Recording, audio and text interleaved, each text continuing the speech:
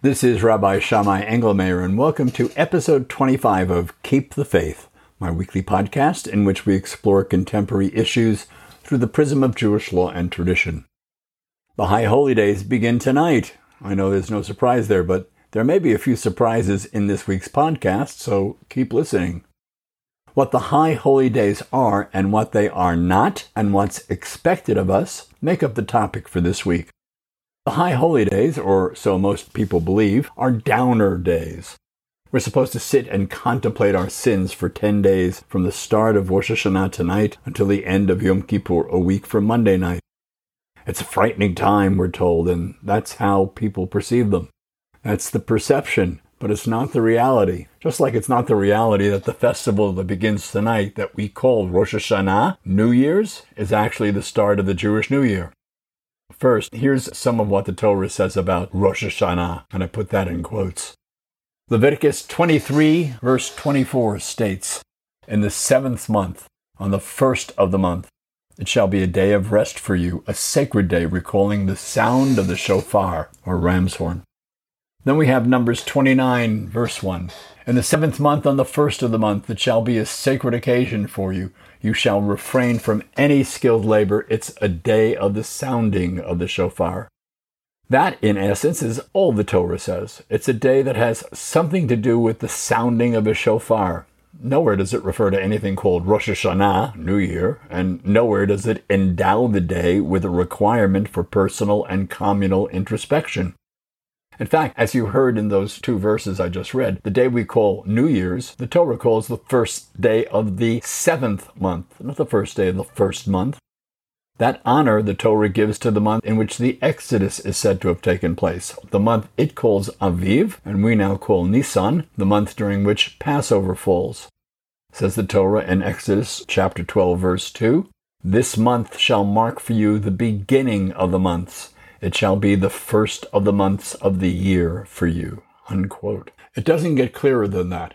Nevertheless, at some point, the day was turned from the Jewish equivalent of July 1st, which is the 7th month on the Gregorian calendar, into the Jewish equivalent of January 1st. Imagine going to Times Square on July 1st to watch the ball drop. There are various reasons given for why this was done, but what's important is that the first day of the 7th month, its name is Tishrei by the way, has been known as Rosh Hashanah for at least 2,000 years and probably even longer. It usually falls out during September each year, and it marks the start of our calendar year. The 1st of Nisan nevertheless continues to mark the start of the year as far as festivals are concerned. So even though Sukkot comes 2 weeks from now on the 15th of Tishrei, it's nevertheless the last pilgrimage festival of the year, with Passover being the first. That explains why the verses in the Torah refer to Rosh Hashanah, Yom Kippur, and Sukkot as occurring during the 7th month, when the Jewish calendar we get at the supermarket has it located in the 1st month. How is the first day of the 7th month celebrated in biblical times? The Tanakh, the Bible, is silent on the subject except in one place, in chapter 8 of the book of Nehemiah, and what it says is way at odds with common perceptions. Nehemiah 8 tells how on the first day of the 7th month, Ezra the scribe read the Torah to a throng of the people who had returned to Israel at the end of the first exile. I'll explain in a moment why I believe he chose that day, but it wasn't because it was Rosh Hashanah. The text clearly refers to it as the first day of the 7th month, not the first, and nowhere does New Year appear there, or virtually anywhere else in the Tanakh, with two possible exceptions, and even then, not in the sense we have of it today. In any case, the people, having lived in exile, knew little or nothing of the Torah, so they wept when they heard the words Ezra read to them. Weeping was not how the day should be observed, they were told, quote, "You must not mourn and or weep. Go eat choice foods and drink sweet drinks, and send portions of food to whoever has none. And do not be dismayed, for rejoicing in the Lord is your strength." And all the people went to eat and to drink and to send portions and to celebrate with great joy, unquote. As to why Ezra chose that day to read the Torah to the people and why they were told to celebrate with great joy, the key, I believe, is in Leviticus chapter 23, verse 24. which refers to the day as, quote, a sacred day recalling the sound, unquote, of the shofar. There's only one place in the Torah where recalling the sound of a shofar is worthy of a special day each year. The day when Israel stood before Mount Sinai to receive the law. Moses was told to prepare the people for 3 days, then, quote, and it was on the third day, as morning dawned, that there was thunder and lightning and a heavy cloud upon the mountain, and a very loud blast of the horn, and all the people who were in the camp trembled. And Moses led the people out of the camp to where God was, and they assembled at the base of the mountain, and the blare of the shofar grew in intensity. Moses spoke, and God answered him in thunder, unquote. It would seem then, to me at least, that the first day of the 7th month was originally set aside to celebrate the giving of the Torah, because on Shavuot, the harvesting of the first fruits occupied a lot of time, and so did having to make the journey to the temple in Jerusalem during this period, because that was a requirement on Shavuot, at least for everyone engaged in farming. Israel back then was an agricultural economy, after all. Probably during the first exile, when the people were in Babylon and weren't farming anything, the celebration of the Torah was transferred to Shavuot. There was no longer a harvest to worry about or a temple to go to, yet Shavuot needed a reason for being because it was a Torah-commanded observance. Because the Torah itself places the Sinai encounter in the 3rd month, which is when Shavuot falls out, it made sense to designate it in a way the Torah does not, as the festival of the giving of the law, Zman Matan Toratenu. That left the Torah-ordained festival of the first day of the 7th month without a reason for being. That it comes just before Yom Kippur, however, created an opportunity to extend the period of introspection for the entire 10-day period. With the temple rebuilt, it's very likely that Ezra reverted to the original definitions, at least for his community in the land of Israel, which is why I believe he chose to read the Torah aloud to the people on that day. The sages, when they finally arrived on the scene several hundred years later, couldn't ignore the biblical view espoused in the book of Nehemiah and show no signs of wanting to do so. With the second temple now destroyed, however, they reverted back to the first exile solution. Shavuot again became the festival of the giving of the Torah, and what was by then known as Rosh Hashanah was formalized as the beginning of a 10-day period of reflection, penitence, and prayer.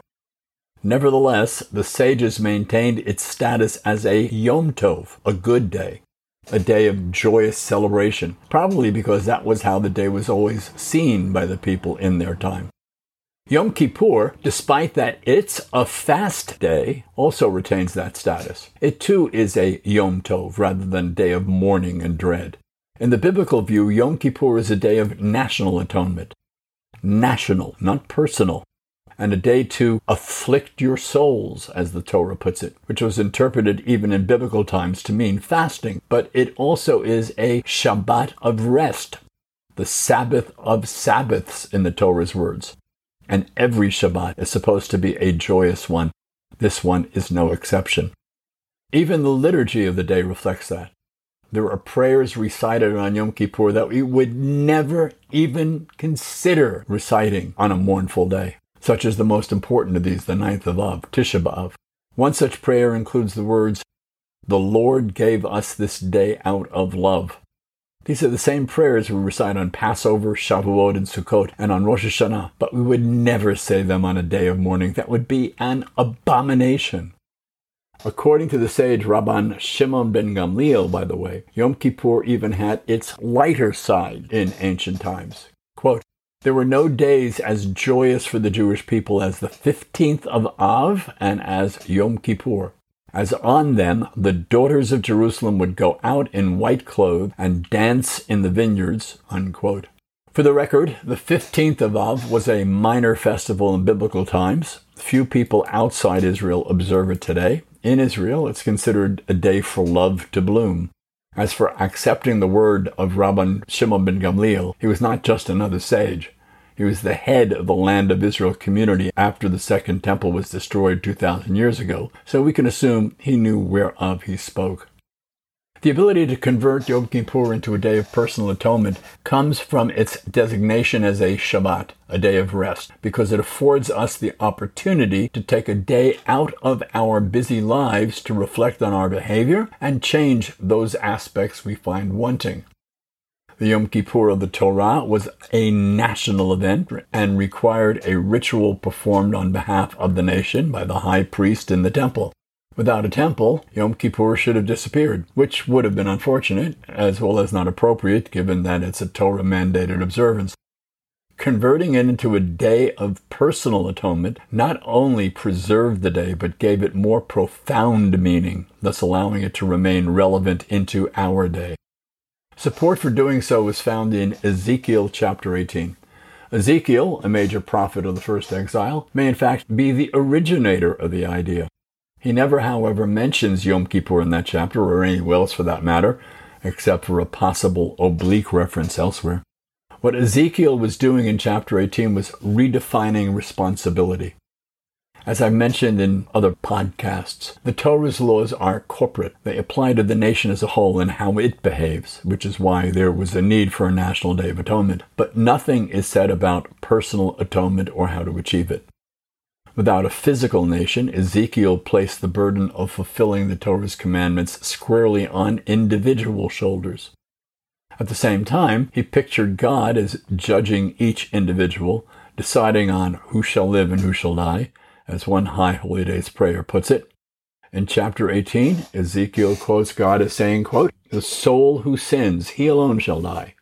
If a man is righteous and does that which is just and right, if he has not harmed anyone, has returned the debtor's pledge each night, has not committed robbery nor stolen another's bread, if he gives to the hungry and clothes the naked and has not taken interest for a loan, and if he judges equitably between one person and another and follows my laws and is careful to observe my statutes to do what is true and righteous, that one shall live. And should the wicked one repent of his sins that he committed and is careful to observe all my laws and do what is just and righteous, he too shall live and not die. None of his sins that he did will even be remembered. Do I want an evil one to die, says the Lord, when what I want is for them to return and live? Because he took note of his wrongdoings that he has done and returned for them? Therefore, children of Israel, know that I will judge each person according to his ways. Turn away from all your wrongdoings." Unquote. Fear and trembling aren't required for repentance. Only sincerity and deep thought are needed. Repentance is achievable at any time of the year, 24/7, 365, or 24/7, 353 if we use the number of days in the Jewish year 5781. And it's accomplished through a person's conscious decision to change his or her behavior for the better. The notion that the High Holy Days are the last chance for repentance for an entire year undermines that belief. To be sure, the High Holy Days had their serious side from the earliest period of rabbinic tradition. Building on Ezekiel 18, the sages declared that God's judgment is delivered to each individual at this time, a judgment delivered on Rosh Hashanah and confirmed or altered on Yom Kippur, depending on how serious we are about changing. The rabbis of the Talmudic age referred to Rosh Hashanah, among other names, as Yom Hadin, the Day of Judgment. They talked about God listening to our confessions and writing his response in a book of life, a judgment that's sealed as Yom Kippur comes to an end. This anthropomorphic description, however, was not meant to convey the notion that one's fate is resolved during the first 10 days of Tishrei, just as Ezekiel's words were not so intended. Rather, as the sages saw it, it conveys the notion that God, recognizing that we lead busy lives with countless distractions, carved out a special time for us to concentrate on our inner selves in a way not possible at other times. This period begins on Rosh Hashanah and culminates on Yom Kippur, a day on which all everyday distractions are proscribed, including refraining from eating or drinking, not because we're in mourning or in dread, but to free us from those everyday concerns long enough to take serious stock of our lives. This is known as Cheshbon HaNefesh in Hebrew, taking account of our souls. rather than being our last chance or our only chance, they saw it simply as our best chance at repentance because we'd been given the gift of time to think things through. This isn't something to mourn over, but to sing about with joyful song. This is something to celebrate with appropriate festivity on Rosh Hashanah and with a joyous spirit on Yom Kippur. Fasting on Yom Kippur has value. It can even serve as a way of making us aware of what it's like for those people who go hungry every day, not just on one day out of the year. The point of Yom Kippur is concentrating on ourselves and on our actions and on our inactions and on our behavior. Concentration requires avoidance of distractions, and eating can be a major distraction. On the other hand, not eating or drinking can end up being just as distracting, and perhaps even more so. Start Yom Kippur by totally fasting and try to make it through the 25 hours. As the day progresses and hunger becomes too much of a distraction, have some orange juice or perhaps an appetite-suppressing nutrition bar. Those who begin to feel faint or become too weak, Torah law, which puts protecting life ahead of almost everything, requires them to eat just enough food to overcome such feelings. The Talmud discusses this in the tractate Yoma, which deals with issues relating to Yom Kippur. Here's some of what it says. Quote, whenever a person who feels ill says, I need to eat, even if there are 100 competent physicians who say he does not need to do so, we listen to him. As it is said in Proverbs, the heart alone knows its bitterness. If there are no competent physicians present, we feed him according to his own opinion, unquote. Fasting, however, has no meaning in and of itself, no matter what anyone ever said. We have the word of the prophet Isaiah confirming that. Here's what he had to say in chapter 58, which the sages chose to be read in synagogues on Yom Kippur. It's the Haftarah in the morning on Yom Kippur. The people ask of God, why did we fast, yet you took no notice? We afflicted our souls, yet you pay no heed. This is how God answers them, according to Isaiah, quote, such fasts as you do today will not cause your voices to be heard on high. Do I desire such a fast, a day for a person to afflict his soul? To bend the head like a papyrus reed does, or to lie down covered in sackcloth and ashes? Is that what you call a fast, a day the Lord wants? Is this not rather the fast I want? That you unlock the chains of wickedness, release the bonds of the yoke, free the oppressed, and to smash all yokes? Is it not that you should share your bread with the hungry and house the destitute poor, to clothe anyone you see who is naked, and to not turn away from the needs of your own kin? Doing so is when your light will burst forth like the morning and your healing will begin to blossom. Your righteousness will go before you. Then when you call, the Lord your Savior will respond and say, here I am. If you remove the yoke from your midst, the threatening finger, the sinister speech, and instead show compassion to the hungry and satisfy the needs of the famished, then your light will shine in the darkness, unquote. Nowhere here, or in Ezekiel for that matter, is there any reference to violating any of the ritual commandments. I'll have more to say about all of this in next week's pre-Yom Kippur podcast.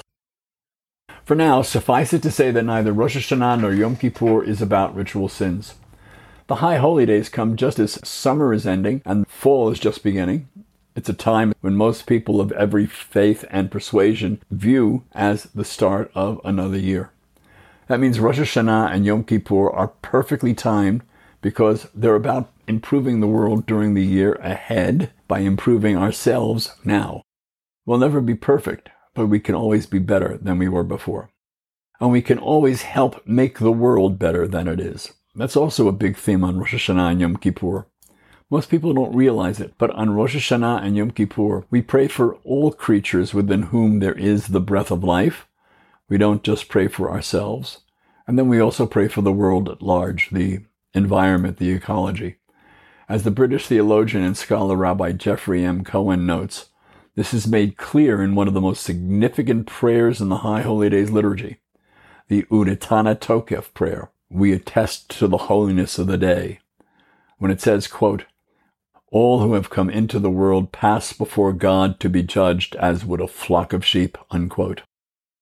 God judges all his creatures at this time, not to sentence them to death, but to give them a chance to live. Remember that quote from Ezekiel earlier, in which he has God saying that he doesn't want anyone to die. He wants them to change their ways. That's what God intends by judging all his creatures, and because that's what he intends, we must pray for them as well as ourselves, because we're commanded to emulate God, to walk in his ways, as the Torah puts it. And God, as we say over and over again during the High Holy Days, is, quote, compassionate and gracious, slow to anger, abounding in kindness and faithfulness, extending kindness to the 1,000th generation, forgiving iniquity, transgression, and sin, unquote. If that's what he is, that's what we need to be. And that's why we pray for every human on this planet, and for every animal, and for every bird, and for everything else that God created. There's a very important and very serious message in that, bluntly stated on Rosh Hashanah and Yom Kippur. All of those identifiers we humans adopt to keep us apart from each other. Religion, race, skin color, nationality, language, gender, politics, and so forth. All of that is declared nonsense. Artificial constructs that have no basis in the reality of God's world. So yes, we do pray on the High Holy Days for the well-being of every creature within whom there is the breath of life. Praying for them, however, is not enough. We have to spend the rest of the year actually working to improve life for every creature, human, animal, or avian, which also means we have to spend the rest of the year improving the natural world in which we all live. And that's on top of having to spend the rest of the year improving ourselves. And that brings me to my final point for this week. Don't expect God to forgive us if we pray hard enough on the High Holy Days, and especially on Yom Kippur. It doesn't work that way, again, despite what we've always been told. The High Holy Days are not some kind of extended confessional. There's no instant absolution. We need to decide to be better people in 5781 than we were in 5780. But God will wait to see whether we're actually sincere about changing before he agrees to forgive us. Talk is cheap. Actions speak louder than words.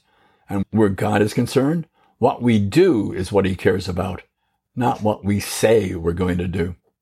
This is Rabbi Shammai Engelmayer. I hope you come back for my next podcast, and I'd like to hear what you have to say about this or my other podcasts. Go to www.shammai, www.shammai.org, www.shammai.org, and email me, please. Shabbat Shalom. Shana Tova, stay healthy and stay safe, and may the year 5781 be a year of only blessings for us and for all of God's creation.